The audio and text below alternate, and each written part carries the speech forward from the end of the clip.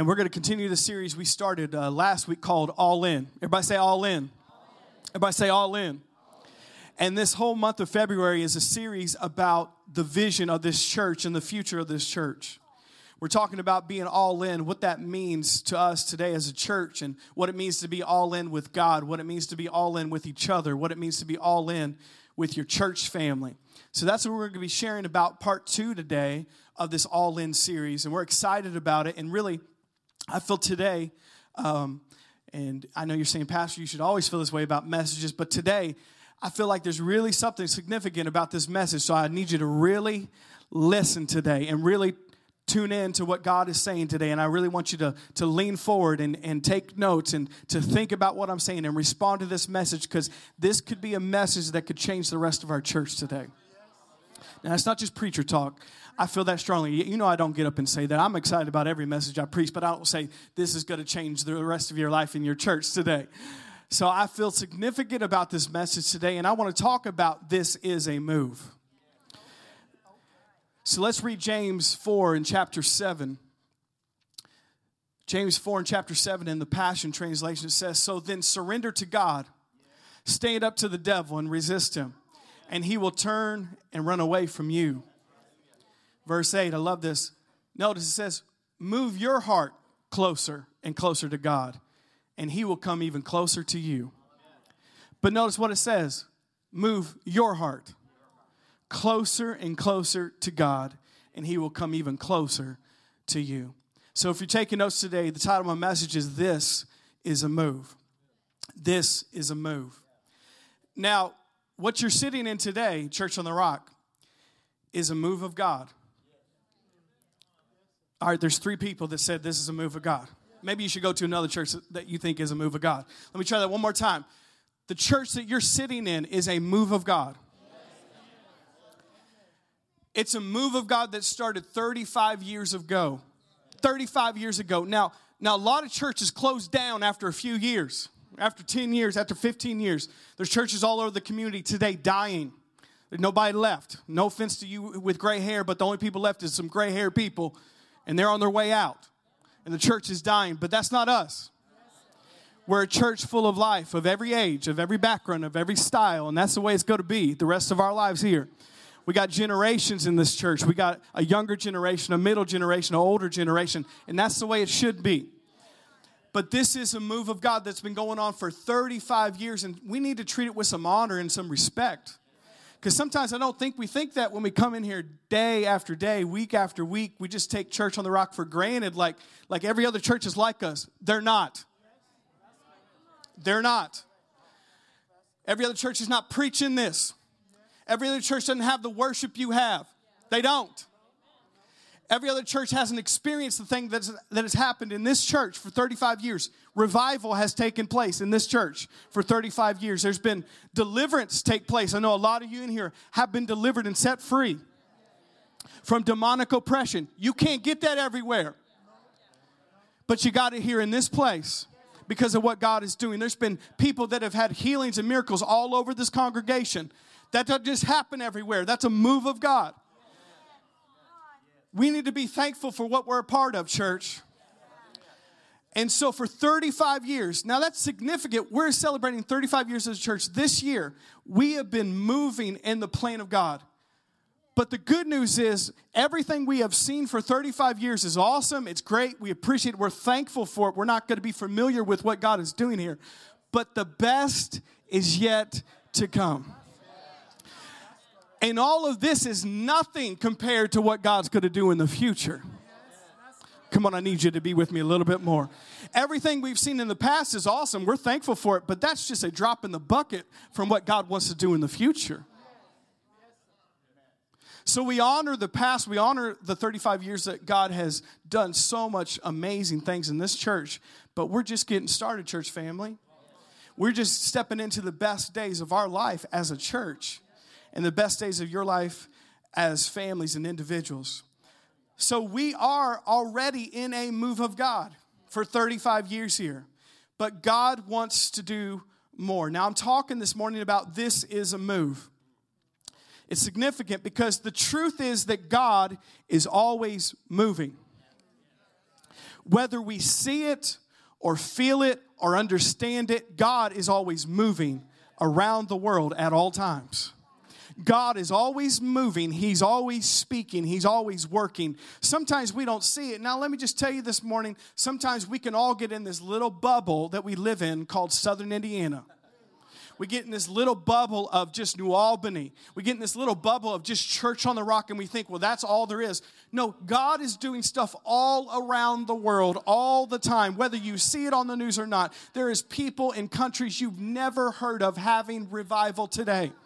There's people in other countries that hundreds of thousands, millions of people are getting saved, healed, and delivered. There's nations changing all over the world. Just because you don't hear it and see it on the nighttime news doesn't mean it's not happening. And God is always moving. He's always doing something. The question is, are we perceptive and discerning enough to understand that God is doing something, and He's been moving through human history since the beginning of time to now. God is on the move. And we see that 2,000 years ago at the day of Pentecost, the early church started over 2,000 years ago, and it started in a move of God. Started in revival. Now the thing is, it started in a revival, and this thing's going to end in a revival. It started in a move of God, and this whole thing's going to get wrapped up in a move of God. But the end is going to be so much greater. Come on now, somebody. And so much bigger. And so much stronger than the beginning. Because God saves the best for last. And it's been prophesied by men and women of God. It's been prophesied in this book that you're reading. That God will finish this thing strong. He's not going to go out with a whimper. He's not going to go out with the world winning. He's going to go out on top. And the church leading this thing, and then He will come back. But He's not going to come back until there's a worldwide move of God revival that sees this planet change for the good. He's going to give everybody at least one chance before He comes back. And so we see that the church started in a move of God, and the church will end in a move of God. The greatest revival and move of God we have ever seen. Now, it's been prophesied, you guys know this at our church, it's been prophesied in the Bible, that the last day revival is going to be the equivalent of all of the revivals in the past into one. So every great move of God in any country you've heard of, the healing revival, the Holy Spirit revival, the faith revival, the teaching revival. There's been revivals all over the world in different places. The last day revival will be all of them combined into one.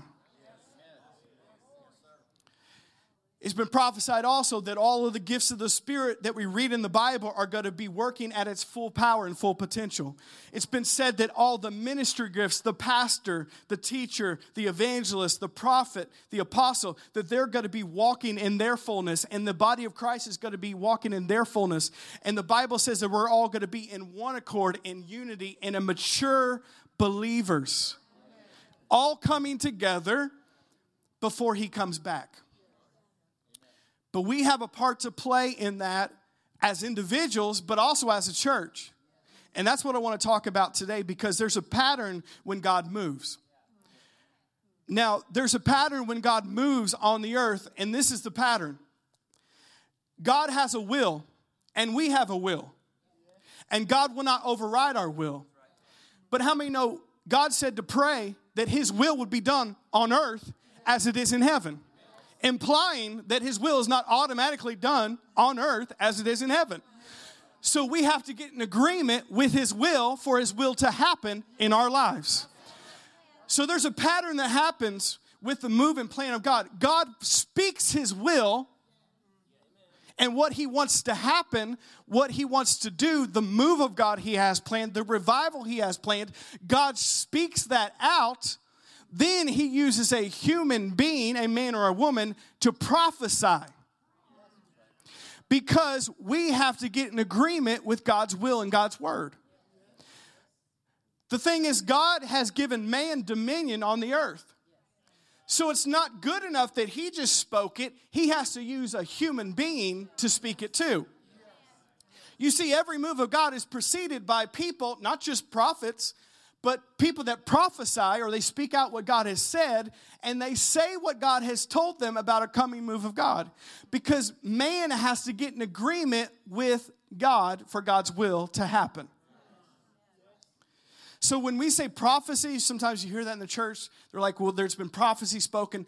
Prophecies are only, God will speak to somebody about what he wants to do in somebody else's life, or what he wants to do in a church. But a person, man or woman, has to speak that out, what they hear from God. And that's prophecy. So we see that all throughout the Bible is a book full of prophecies. You see prophet after prophet after prophet speaking out what God wanted to do, but it didn't happen until the prophet spoke it. And it's the same way with us. God wants to do something in this church, in this region, and he's spoken a lot of things from different respected people that we honor, men and women of God, Dr. Dufresne, Pastor Nancy, people like that we know are trustworthy, that they don't just say something to say something. They really heard from God. And there's been prophecies spoken about our church that are significant, about us being a region-changing church, about the revival that's going to take place in this region, that there would be favor on our church, that we would influence this city and this region and this entire part of the state, this church. Talking about this church. And it's been spoken, but we have to get in agreement with God's will for God's will to happen. So here's the pattern. God will speak, but how does he speak? He speaks through people. He tells men and women of God what's going to happen, and they have to prophesy that. But it's not good enough for them to just prophesy it. We, as the people that have been prophesied to, have to get in agreement and become partners with God in his will. People have to partner with the prophecy for the prophecy to come to pass.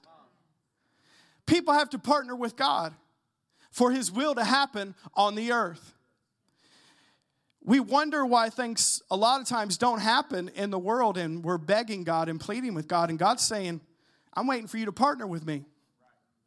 Because I'm moving and I want to do something, but I'm waiting on a man or woman to partner with me for my will to be done. And I know some of you are thinking, well, that's kind of thinking big of yourself. No, that's the level of dominion and authority that God has given us. And his word says that, and I'm going to give you a verse, 2 Corinthians 6 and verse 1. Look what it says, as God's partners. Other translations say, as God's co-workers, or God's laborers, or working together with God. So it's not just all God, but it's not just all us. We're working together with each other for his will to happen. Notice, as God's partners, that's what we are. We beg you to not accept this marvelous gift of God in kindness and then ignore it. But notice, as God's partners. So we have to partner with God's will for God's will to happen. We have to co-labor, co-work with it for the prophecy to come to pass. We have to get our will aligned with God's will for God's will to happen. Now, here's what most of us do. We want God's will to happen, but we don't want to change. And then we want the results of God's will to still happen, but we don't want to change. No. That's not the way it works. If you want God's will, your will is going to have to move. Your will is going to have to change.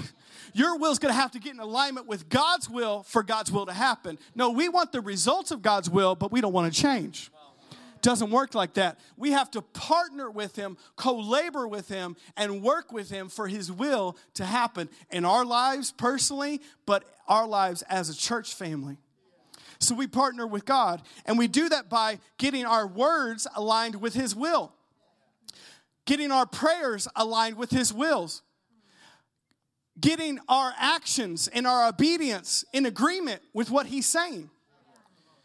See, this is something I realized in my life.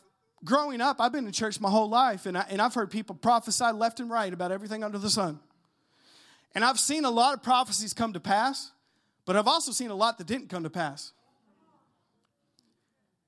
And you got to ask yourself, well, why did some work and some didn't work? Because this is what I feel like happens with a lot of us. You'll hear somebody get up, especially as a church. I'm talking to you more as a church right now than just individuals.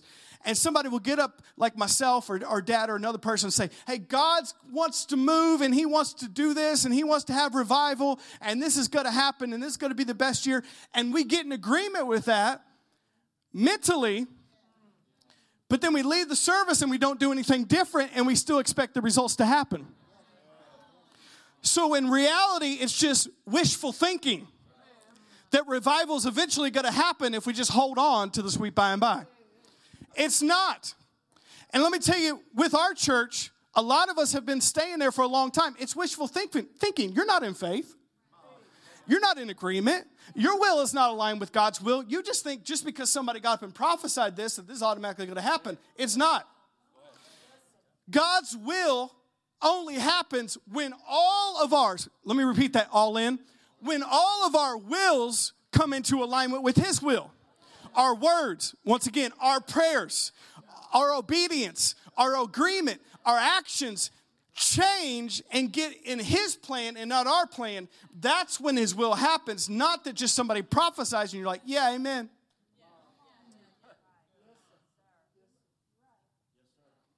And let's be honest, a lot of us in here have heard a lot of prophecies like that, and we wonder why stuff didn't happen and turn out the right way, because that's all we did in service. Amen. That in service encouraged me. Okay. And the prophecy never came to pass, and after a while, a lot of people start having a bad attitude towards prophecy, because you're like, what didn't happen in my life? It's because you didn't do anything. No, I said you got to stay with me today. It's because we didn't do anything about it. And let's be honest, it's just wishful, hopeful thinking. Well, it's been 35 years, so I assume probably a prophecy is going to happen pretty soon, right, guys? It's been a long time. Not necessarily. I assume that God's going to move because it's just been, a while, so he's probably going to move again. No, he's not. He's not going to move unless you do. See, that's our problem. We are all waiting on a move of God, but God's waiting on a move of man.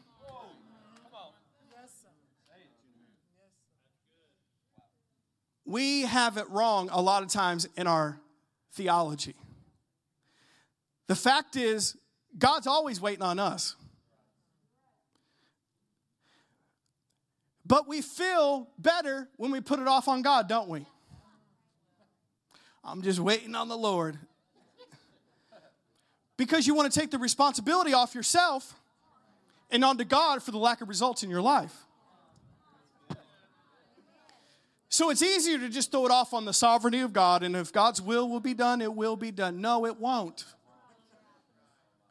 Because there's God's side and there's man's side, and our will has to get in alignment with God's will. And God is waiting on us. Hear me, church family. We are not waiting on God to have revival in this church. We are not waiting on God for the prophecies to come to pass. We are not waiting on God for a move of God.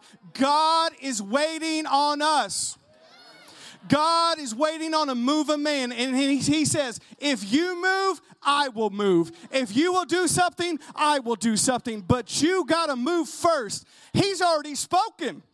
He's already done his part. It's time for us to do our part now. And God says, when you move, I will move. I love this quote I found recently. It says, you can either wait on the next move of God or decide you are the next move of God.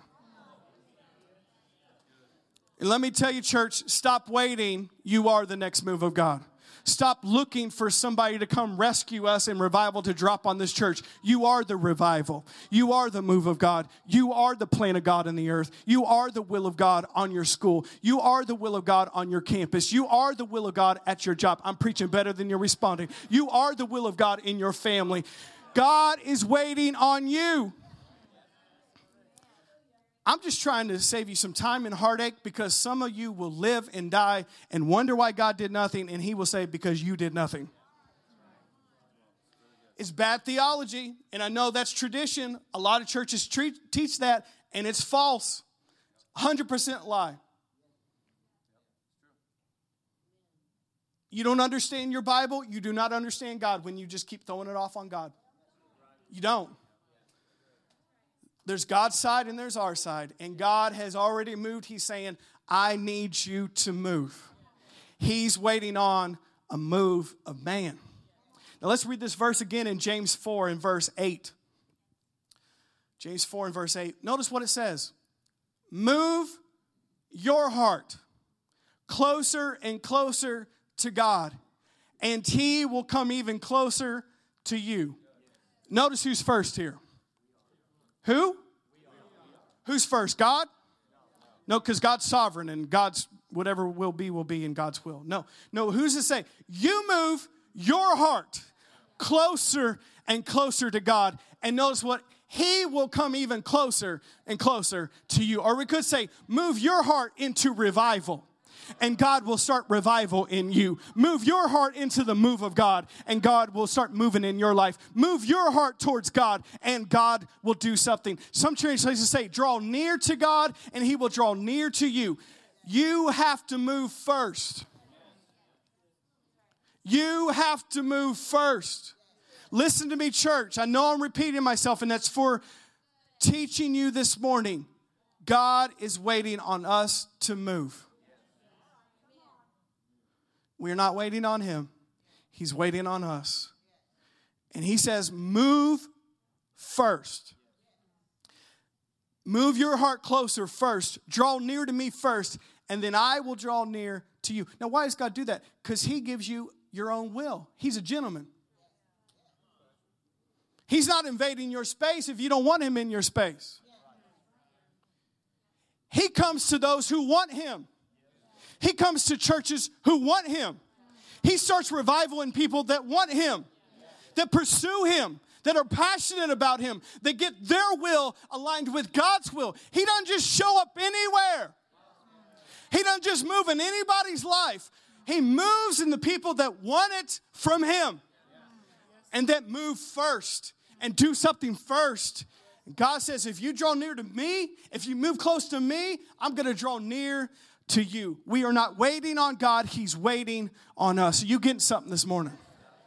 He's waiting on us, church family. Now, this goes for your personal life, but also for us as a church. He's waiting on us because we are partnering with God in what He's doing. So, for our church, can I speak freely to you this morning? Say, you already did, Pastor. Before we go any further, I want to share a little bit more about the move of God, revival, and the prophecies that are about this church. Now, recently I talked to some of the core team members of this church about the future and some things I was thinking and feeling. And I want to share a few of those things with you today. Because we're talking about, this is a move. We're talking about the move of God. Talking about moving into His plan, into His purpose, and seeing the prophecies spoken over our church come to pass. It's important. And I know that's the desire of our heart. Everyone in here, you want God to move in your life. There's nobody in there that says, yeah, I don't really care. No, you really want God to move in your life, but are you willing to do anything about it? Are you willing to move yourself into it? Are you willing to pray a little bit and to seek after Him a little bit and get your will aligned with His will? Maybe start making some better decisions. Maybe start obeying what He's saying to you. Maybe start getting your actions aligned with the will that He wants to happen in your life. But I was thinking about this recently, and this is a word for our church family. There's been a lot of things spoken over our church in 35 years, and a lot of it has come to pass. But there's also some really big things that haven't happened yet. Prophecies like you're going to be a region change in church. Prophecies like you're going to change this region. There's going to be favor on you with the city, with the community. There's going to be revival in that whole region of the state through your church. That's been spoken over our church. And when we hear a prophecy like that, it's not just for me. Because some of you got the wrong mindset here. You're thinking, well, that's good for you, Pastor. No, God gives prophecies to a church to accomplish this, not just an individual. So that's not my prophecy. That's our prophecy. I think I need a little bit better amen. That's our prophecy. And so if he wants to move, he wants to get a group of people together that will accomplish the will and the plan of God. But recently, thinking about this, I was so stirred up thinking about the prophecies and the plan of God for our church. And I know some of you could say, well, Pastor, you're always a little wild. You're always a little passionate. I don't apologize for that. That's just the way I am. And you need that. And I need that. If you're not serving God with passion, what the heck are you doing anyways? Just go home and do something else with your life. No, serve God with some passion, with some energy, with some excitement. Do it the right way to get the right results out of it. But I know I've heard this recently from several people. They said, Pastor, you seem different. You seem like you're a little bit more urgent than you used to be, even though you were pretty urgent back then. The truth is I am. And I'll tell you why I am, because I'm stirred up like never before that God has given us a window of time to fulfill what he has on this church. And that time frame is closing. And God has given us a window and an opportunity of time because we only have a certain amount of time on this planet to do something for God. And if we don't accomplish his will in that time, guess what God will do? He will choose another church that will do it. He will choose other people that will listen to him. Because his will still be done with us or without us. The most sobering thing that you could think of today is you can't stop a move of God, but you can miss it.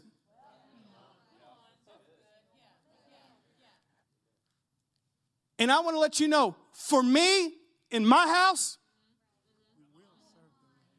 we're going to move with God. For me, in this house, we're not going to miss it. For me, in this house, we're going to be right in the middle of what God is doing on the earth today. Come on now, I need an amen in the house of God. And that's why I got some urgency, because we have this window as a church. If we don't move, God will move somewhere else. He will use somebody else. He will do something with somebody else, and we will be left out because of our own choices, our own stubbornness, our own pride. But God says, I prophesied these things over this church because I feel like that you guys can do this. I feel like you're the right fit to change this region and change this community. That's why I've spoken so many words to Church on the Rock. Let's prove God right that he chose the right church. That he talked to the right people. That he talked to some willing people. Come on now, somebody. That he talked to some hungry people. That he talked to some passionate people. That he talked to some people that want to be a part of what he's doing. And it's significant. We're not going to miss it. So why do I have some urgency? Because our window is closing, so we got to move. All of you in here need to put your running shoes on, because we got to move now. There's no more time to waste. There's no more time to wait another year. There's no more time to wait 5 years. We have to move right now. I have 50% of you looking like, what the heck are you saying, and 50% with me. We got to move. No more church as usual. No more worship as usual. No more preaching as usual. No more classrooms as usual. This needs to happen now. Listen, I'll run around the church if you don't. It needs to happen now. Because we gonna move. If you want church as usual, worship as usual, a sermonette, a cigarette, and a gospel quartet, this is not the church for you. Because we're going to move. No offense to those churches. I have friends in all those churches. I'm just saying. We're going to move with what God is doing. Because it matters. Because people matter. This region matters. People being saved matters. People being healed matters. People being delivered matters. This region matters. And there's not a lot of churches preaching what we're preaching. And they need a church when they come into. It's not just worship as usual. There is a tangible presence of God in this place. They need to get up, and when they hear the sermon, it's not just, this guy just read this out of a book last week and he's just trying to preach something. No, they're hearing the voice of God speaking to them, and it's changing them from the inside out. Not just another sermon. They need to know that they could come to a place that if they're sick and in need, that they could get healed, and nobody says, well, just go to the doctor and figure it out. They need to know that when you come to church and you're tormented in your mind and you're depressed and anxious, we don't just say, get on drugs and go to a therapist. We say, come out in the name of Jesus. Let's believe in the power of God around here, church. I'm saying more than you're responding today. This community and this region needs what we have. Now, once again, I'm not saying what I have. I'm saying what we have.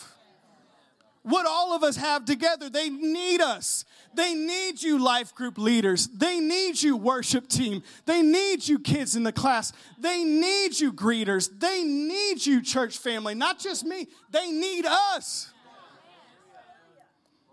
That's why he put us here. That's why he's prophesied this so many prophecies to us, because he needs what we got.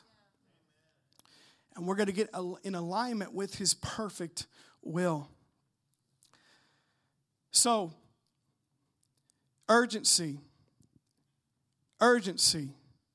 Stir yourself up this morning. Urgency. You got to realize, think about this. There's people that could come in here and this could be their last time at church.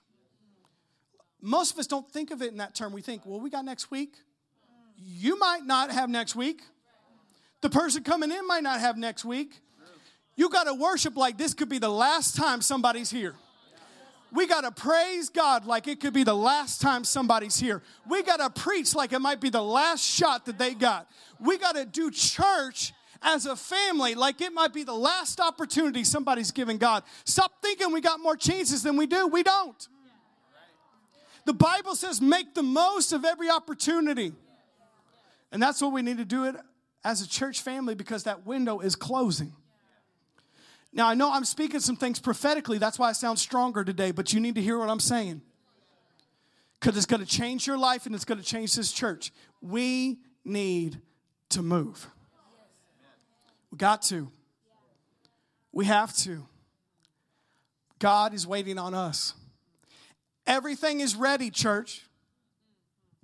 We don't have to wait on anything. That's encouraging news. We already have buildings. We have land. We have ministry of helps teams. We have finances. We got a great worship team. We got all of you here. We got a good pastor. Joking, kind of. Everything's ready. So why isn't it happening? He's waiting on us. Waiting on us to start doing church as usual. To just stop showing up and acting like we got another shot this next week. Same old, same old. Why isn't it happening? He's waiting on us to change our hearts and to change our attitudes and to change our thinking and to humble ourselves before God. Get our will aligned with his will. With our words, with our prayers, with our obedience, with our actions. And then God's will happen. I want to give you two things today before we leave, are the first steps into a move of God. The first one I'm going to talk about is repentance. You know, a lot of times people, when they quote Jesus, especially people that don't even know the Bible, they always love bringing up the verses about Jesus loved everyone and healed everyone. Yes, he did. But actually the thing he preached about most in his earthly ministry was repent. I love it when non-believers try to quote the Bible to believers. Jesus just said he loves, actually he said repent more than any of those things. So, and repentance means you're wrong. I said that in 2020 in a culture that magnifies their thoughts and feelings as absolute truth in their life? That my truth is the ultimate truth in life and no one can tell me any different? Talk about nonsense. No, repentance means you're wrong. Just here to encourage you guys today. Repentance implies that you're not God. And you need to change. How's that feel? Feel good? It's true. And the truth is, I'm wrong. Your pastor, Jordan Jacobs, is wrong in some areas in his life. And I need to repent. I'm not God, and I'm not perfect. No one is. And the first step into revival for individuals and for a church is repentance. You have to humble yourself before God and say, God, I'm wrong. That's the reason a lot of times God can't move in your life, because you think you're still right. And you're not. And until you drop that pride, God will never move in your life. I was thinking about this verse in the Bible. Some of you recognize it. God says he resists the proud, but he gives grace to the humble. You have to be humble if you want revival. You have to be humble if you want God to move in your life. You have to be humble to repent and realize you are wrong. Now, I'm not saying you're wrong to condemn yourself, but to change. That's a difference. And we all have to be honest enough in our lives to say, maybe I'm talking wrong. Here's a big one for most of you. Maybe I'm thinking wrong. Well, I've always thought this way. Yeah, and you've been wrong your whole life. Well, my family's always thought this way. Yeah, your family's full of the devil. They've been wrong their whole life too. Notice, if you get defensive when I say that, you're not humble. I got some whack people in my family too. They're 100% wrong. I don't mind saying that. And I'm wrong too. So if we want revival, repentance comes before a move of God.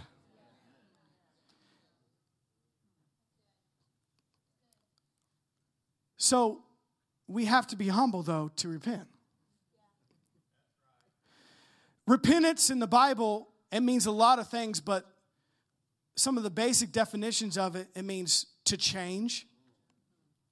Specifically, a lot of times it implies to change the way you're thinking. One of my favorite ones is in Luke 15, the story of the prodigal son. Repentance means to change your direction. Because some of you have been going a wrong way for a long time. And what is repentance? Repentance is not, I'm sorry. Repentance is, I'm sorry. One of the definitions I loved, it says to return home. Because some of you, in your thinking, in your attitude, in your heart, in your words, in a lot of areas, you're wrong. You don't have to admit it to me, but to God you do. And when you repent, it's not just, God, I'm sorry, I'm wrong, I need to change. It's, God, I'm sorry, and I'm coming back home. And I'm changing my direction.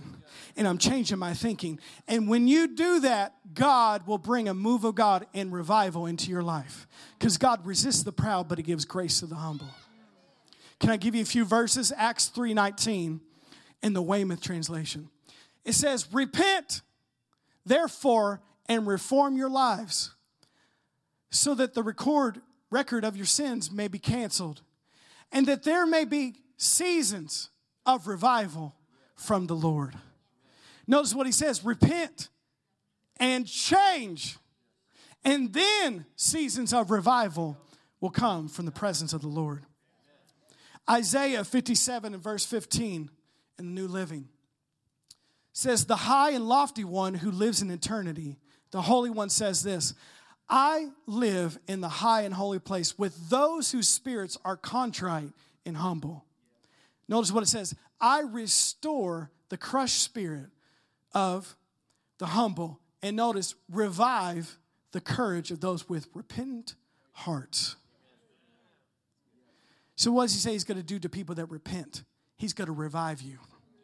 That's revival. God is with those who have a broken spirit. God is with those who have a humble heart. God is with those who are repentant in their heart and in their mind and in their actions. Repentance comes before revival. Repentance comes before a move of God. Now, I know this is not hollering, amen, that's good preaching type of talk, but it's actually some of the most important stuff that you could ever hear. And repentance is not a one-time thing. Some of y'all thought you got that one time at the altar. But you know what? Every week, I say I'm sorry to God about some area. And if you don't, check your heart. Doesn't mean you're out just blowing it, doing these big, bad, nasty sins. It's called you spoke unkindly to somebody. Say, God, I'm sorry for that. I repent. Maybe you're thinking a wrong way all week long. Maybe you're just negative and critical of everyone all the time in your thinking. And God brings it up to me. You know what I say? I'm sorry. I'm going to change. And you know what happens? When you repent, that gives God permission to move in your life. When you repent, then times of refreshing comes. When you repent, then times of revival comes. But you got to be humble enough to say, I'm sorry and I'm wrong. And then take the next step. Turn your direction. Turn in your direction, go back home.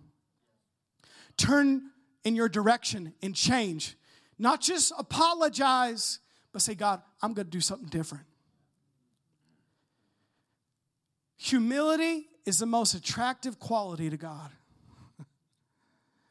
because he can move in your life. He resists the proud, but he gives grace to the humble. You guys getting something this morning? The next thing I want to talk about is prayer, and we're going to close with this. James 5 and verse 16 in the New Living Translation says, confess your sins to each other. Pray for each other that your sins may be healed. The earnest prayer of a righteous person has great power and produces wonderful results. I want to talk about prayer for a moment here.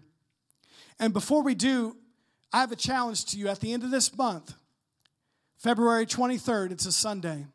That Sunday night at 6 o'clock, we're going to have a church-wide prayer meeting. And I'm going to challenge you today, if you're serious about your church moving forward, if you're serious about your life moving forward, we're going to pray that night and we're going to worship. So the end of the month, the last Sunday, the 23rd at 6 o'clock, we're going to be here praying as a church family. So I want to talk about prayer for a second because repentance comes before a move of God, but prayer comes before a move of God.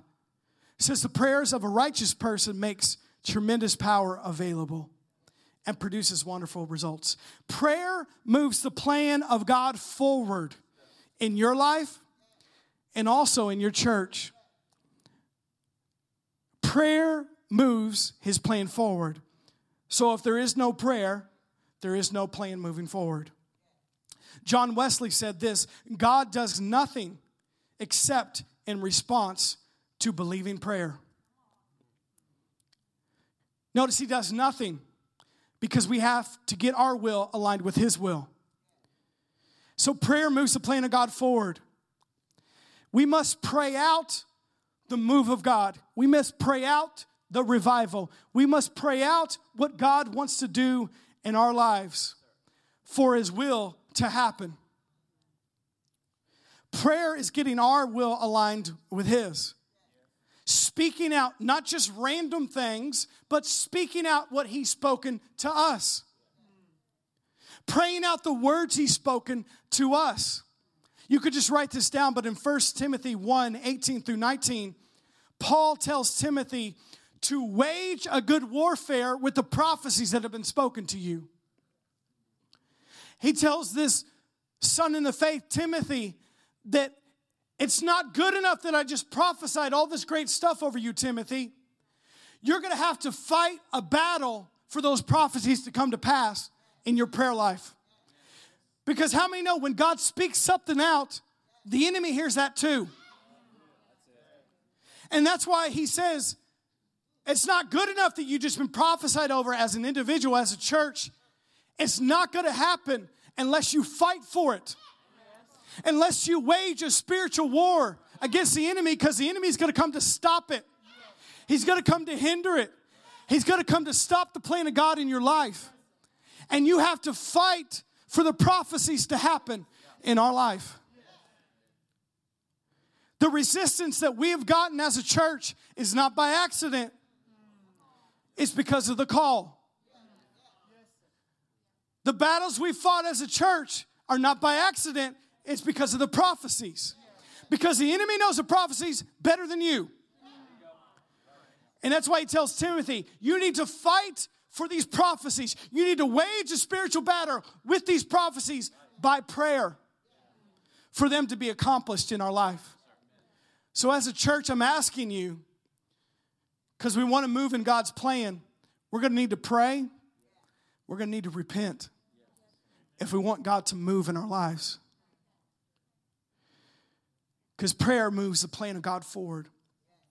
I love this. A.W. Tozer said this: to desire revival and at the same time neglect prayer is to wish one way and walk another. It's easy to say we want it at church. But what about on a Saturday afternoon, God says, could you pray for what's happening at your church? No, I'm busy. Then you don't want it. God says, hey, maybe your pastor's struggling right now. Why don't you pray for him? I got stuff to do. But then we come back on Sunday. Oh, I want the plan of God. I want the move of God. I want revival. But you don't talk to God all week, you don't want it. You want the results of it, but you don't want to do what it takes to get there. That's why he says to desire revival and neglect prayer is to wish one way and walk another. I want to share one last story with you before we close today. I appreciate you guys listening to me. And it's about this Old Testament prophet called Elijah. So Elijah was a prophet in the Old Testament. And he lived at the time that there was a king and queen in his country that were very evil, Ahab and Jezebel. Some of you have heard of those names. And because of how evil they were, God told Elijah to speak. Why? Because he has to use a man to speak. And he told Elijah, I want you to pray that there would be no rain for 3.5 years.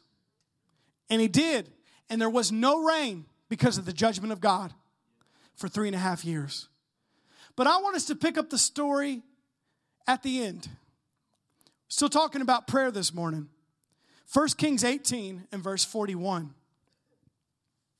1 Kings 18 and verse 41. Listen to what this says. Talking about prayer and revival today. Then Elijah said to Ahab, go get something to eat and drink, for I hear a mighty rainstorm coming.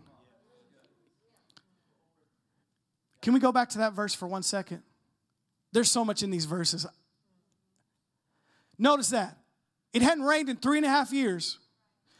He said, go eat and drink, for I hear a mighty rainstorm coming. Stop. It hadn't rained in 3.5 years. They probably forgot what rain looked like. And Elijah, hearing from God, prophesying what was going to happen, says, I hear a mighty rainstorm coming. I want to say this to you today. A lot of times when God speaks something, it looks the complete opposite at the time you're speaking it.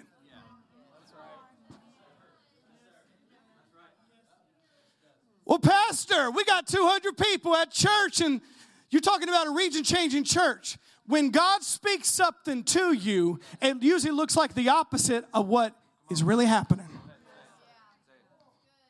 Because you say, well, in this church, it looks like it hadn't rained in 3.5 years. And I'm telling you, as a prophet of God, I hear the rainstorm coming. Now, notice what this next verse said. Oh, this is too good, this verse. 1 Kings 18:42. So Ahab went to eat and drink. Even an ungodly man believed him. But Elijah climbed to the top of Mount Carmel and bowed low to the ground. And notice, he prayed. Why? Because we're talking about prayer today. We're talking about prayer moves the plan of God forward. Repentance and prayer causes revival to happen. Notice he prayed with his face between his knees. Next verse. Then he said to his servant, go and look out towards the sea. The servant went and looked and then returned to Elijah and said, I didn't see anything. 7 times Elijah told him to go and look. Next verse. Finally, the 7th time, his servant told him, I saw a little cloud about the size of a man's hand rising from the sea. Then Elijah shouted, hurry to Ahab, tell him, climb into your chariot and go back. Go back home. If you don't hurry, the rain will stop you. Next verse. And soon, the sky was black with clouds, and a heavy wind brought a terrific rainstorm, and Ahab left quickly for Jezreel. Now, what's the significance in these verses? Well, notice what he said. He got down, he heard from God, he spoke those words, but then he prayed. And he prayed for it to rain. Because rain in the Bible is always a type of revival. It's always a type of the move of God. It's always a type of the outpouring of God. It's always a type of refreshing. It's always a type of what God is doing. So when he talks about rain in the Bible, especially the Old Testament, it's talking about revival. So he spoke out what he wanted to happen. But then he got down and he prayed it out. And that's what we're going to do as a church family. And then it goes on and it says, he told his servant to go look. Go look, go see what's happening. And he kept telling him about it, and he said, I don't see anything. I don't see anything. I don't see anything. I don't see anything. Some of you are like that this morning. Ye of little faith. I don't see what you're talking about, Pastor. Keep looking. I don't see revival, Pastor. Keep looking. I don't see the move of God. Keep looking. I don't see God doing anything in my life. Keep looking. I don't see revival in God's plan happening. Keep looking. And it says on the 7th time. Because 7 in the Bible is always the number of completion and the number of perfection. It's also the number of God. Because 6 is the number of man and 7 is the number of God. Because 6, you can't do it, but 7, God can do it. And when God gets in to what he's doing, God is the only one who's going to do this in our church. If you want revival, God is the only one who's going to be able to do it. If you want the move of God, God is going to have to be the only one to do it. If we want to reach and change the church, it's going to have to be all God. And it says on the 7th time, he said, I see the cloud the size of a man's hand. So not very big. Not very significant. Are you following what I'm saying this morning? And some of you have said the same thing about our church. Pastor, you up in my prayer closet? Yes, I am. Got a few hundred people at Church on the Rock. How do we get from that to a region-changing church? God. Us and God working together. That's how. But I don't see it. Or even if I do see it, it's small. It's insignificant. It's not very big. Pastor, I'm not seeing it like you are. Can we go back to these verses for a second? Let me do maybe verse 43. Let's go to 44. Finally. Come on, you didn't go home, did you? We're getting to the best part here. Finally, the seventh time, his servant told him, I saw a little cloud about the size of a man's hand rising from the sea. Then Elijah shouted, hurry to Ahab, tell him, climb into his chariot and go back. Go back home. Notice if you don't hurry, the rain will stop you. Verse 45, I love this. And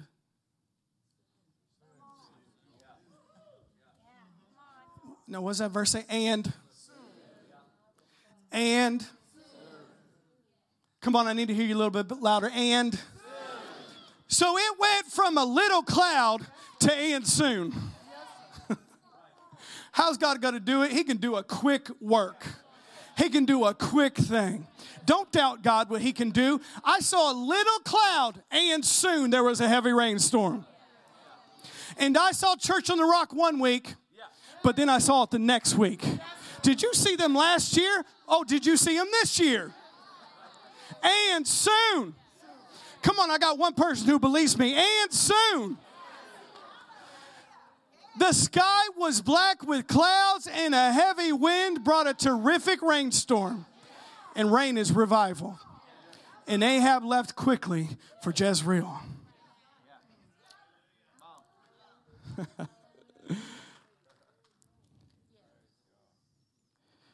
I don't see it.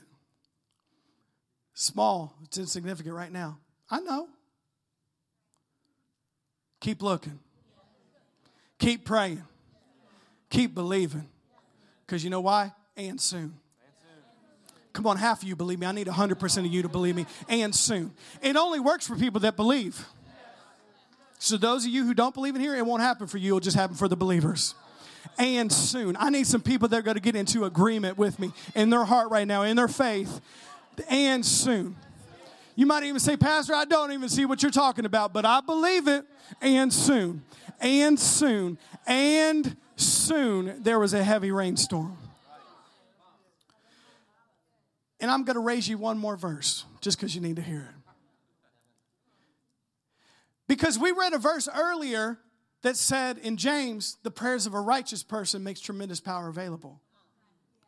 It's amazing when you read those verses, the next couple verses, who it gives an example for our prayer life. Guess who it is? James 5 and verse 16.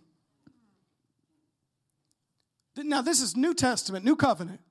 Confess your sins to each other. Pray for each other so that you may be healed. The earnest prayer of a righteous person has great power and produces wonderful results. Elijah. Now after talking about prayer producing something, Elijah was a human as we are, as all of you are in here. He wasn't anything special. He was just a human being like you. Yet, when he prayed earnestly that no rain would fall, none fell for 3.5 years. Verse 18. Then, when he prayed again, the sky sent down rain, and the earth began to yield its crops.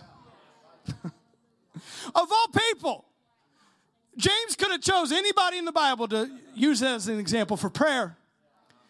And he chose the man who prayed for rain. The man that he said right before that,